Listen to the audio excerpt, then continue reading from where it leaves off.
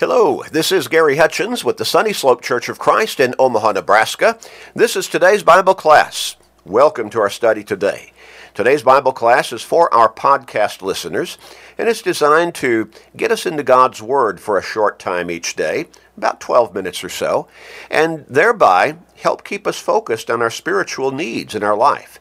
Help keep us in a right relationship with God and thinking about the day ahead and generally our life from a more positive perspective.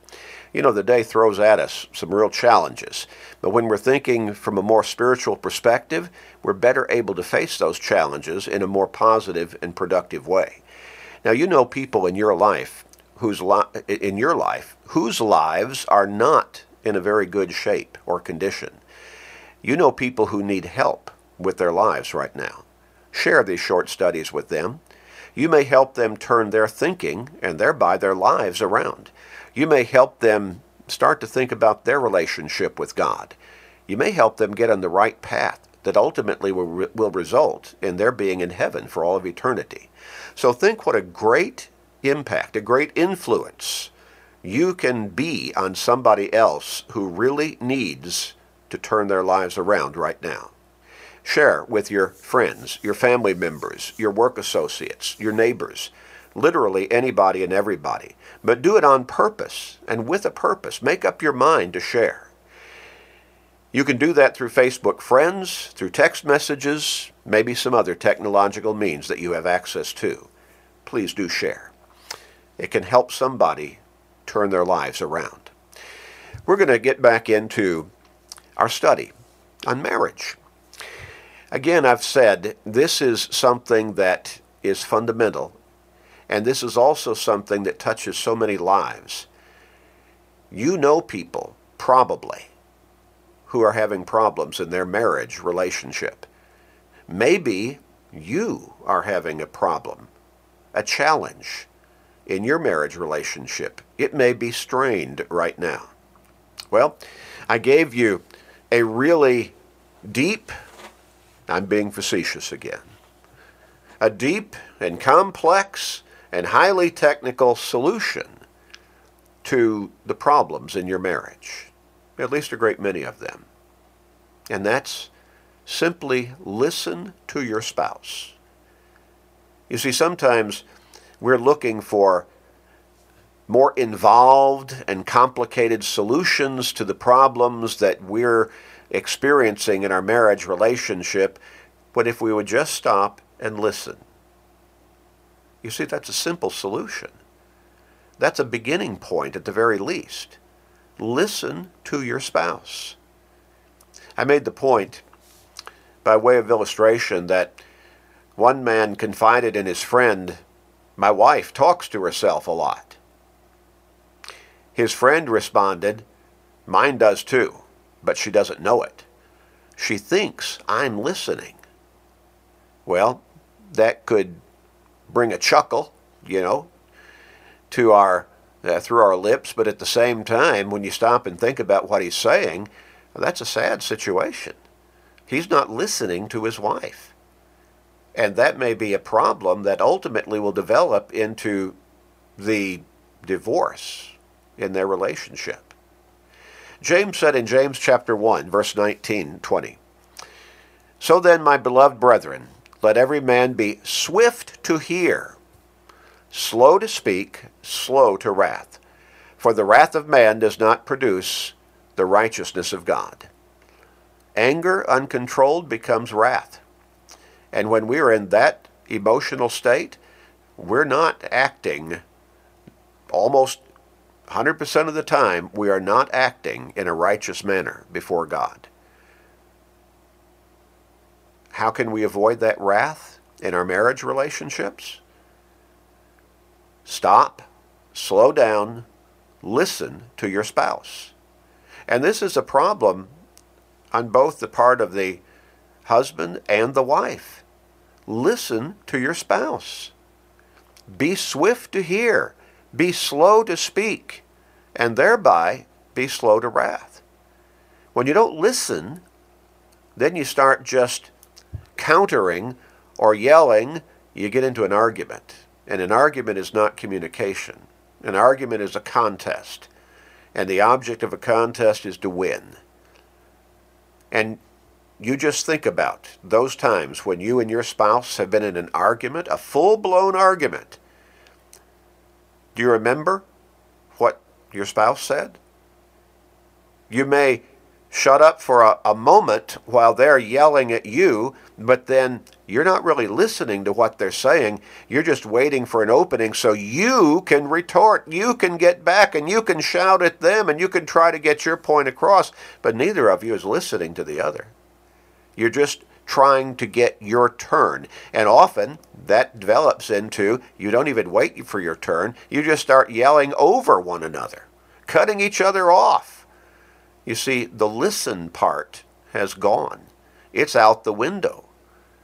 And so now it's no longer just swift to hear, but it's even the slow to speak has gone out the window. You're just shouting back and forth, and the argument becomes more and more full-blown, and unfortunately that uncontrolled anger develops into wrath many times, and that can even result in violence, physical violence against one another. How do we stop all of that? We nip it in the bud. Listen to your spouse. We go back to Ecclesiastes chapter 5 and verse 1. And here the wise man Solomon wrote, "Walk prudently when you go to the house of God, and draw near to hear, rather than to give the sacrifice of fools, for they do not know that they do evil." Now I know that Solomon is making, or is giving an instruction here as to a specific setting, worshiping God. But the principle is what I really want us to look at. Walk prudently. Now that means wisely. Walk prudently when you go to the house of God, and draw near to hear than to give the sacrifice of fools. You see, people who don't listen end up becoming fools oftentimes in their actions. You think your wife doesn't love you because she's yelling at you? Do you listen to what she's saying? Did you listen to her before she became so frustrated that she found herself feeling compelled to start shouting instead of speaking? You think your husband is mean to you? Have you listened to what he said before he got to that point where he lost control of his emotions because you did not listen to what he was saying somewhere back along the line? And I'm not talking about on that particular occasion, at that immediate moment. I'm talking about weeks ago, months ago. Did you listen to each other? In Proverbs chapter 10, and I want us to look at verses 18 through 21. Now this is Solomon writing again. He said, "Whoever hides hatred has lying lips, and whoever spreads slander is a fool." Now notice, verse 19. "In the multitude of words sin is not lacking, but he who restrains his lips is wise. The tongue of the righteous is choice silver. The heart of the wicked is worth little. The lips of the righteous feed many. The fools die for lack of wisdom." Many people, they speak without thinking carefully before they open up their mouth and start talking. And they end up speaking as fools. The multitude of words. Now what is an argument again? It's a contest. It just goes on and on. You keep wanting to say more and more. You're going to try to win that contest. In the multitude of words, sin is lacking. Or sin is not lacking. But he who restrains his lips is wise. The one who listens. The one who, instead of just lashing out, just keeps silent for a time. The tongue of the righteous is choice silver. Well, it's a good thing, isn't it? The heart of the wicked is worth little. And in a full-blown argument, a whole lot of wickedness is coming forth and being expressed. When we turn to the 17th chapter of Proverbs, chapter 17, beginning with verse 28, look further. He who has knowledge spares his words, and a man of understanding is of a calm spirit.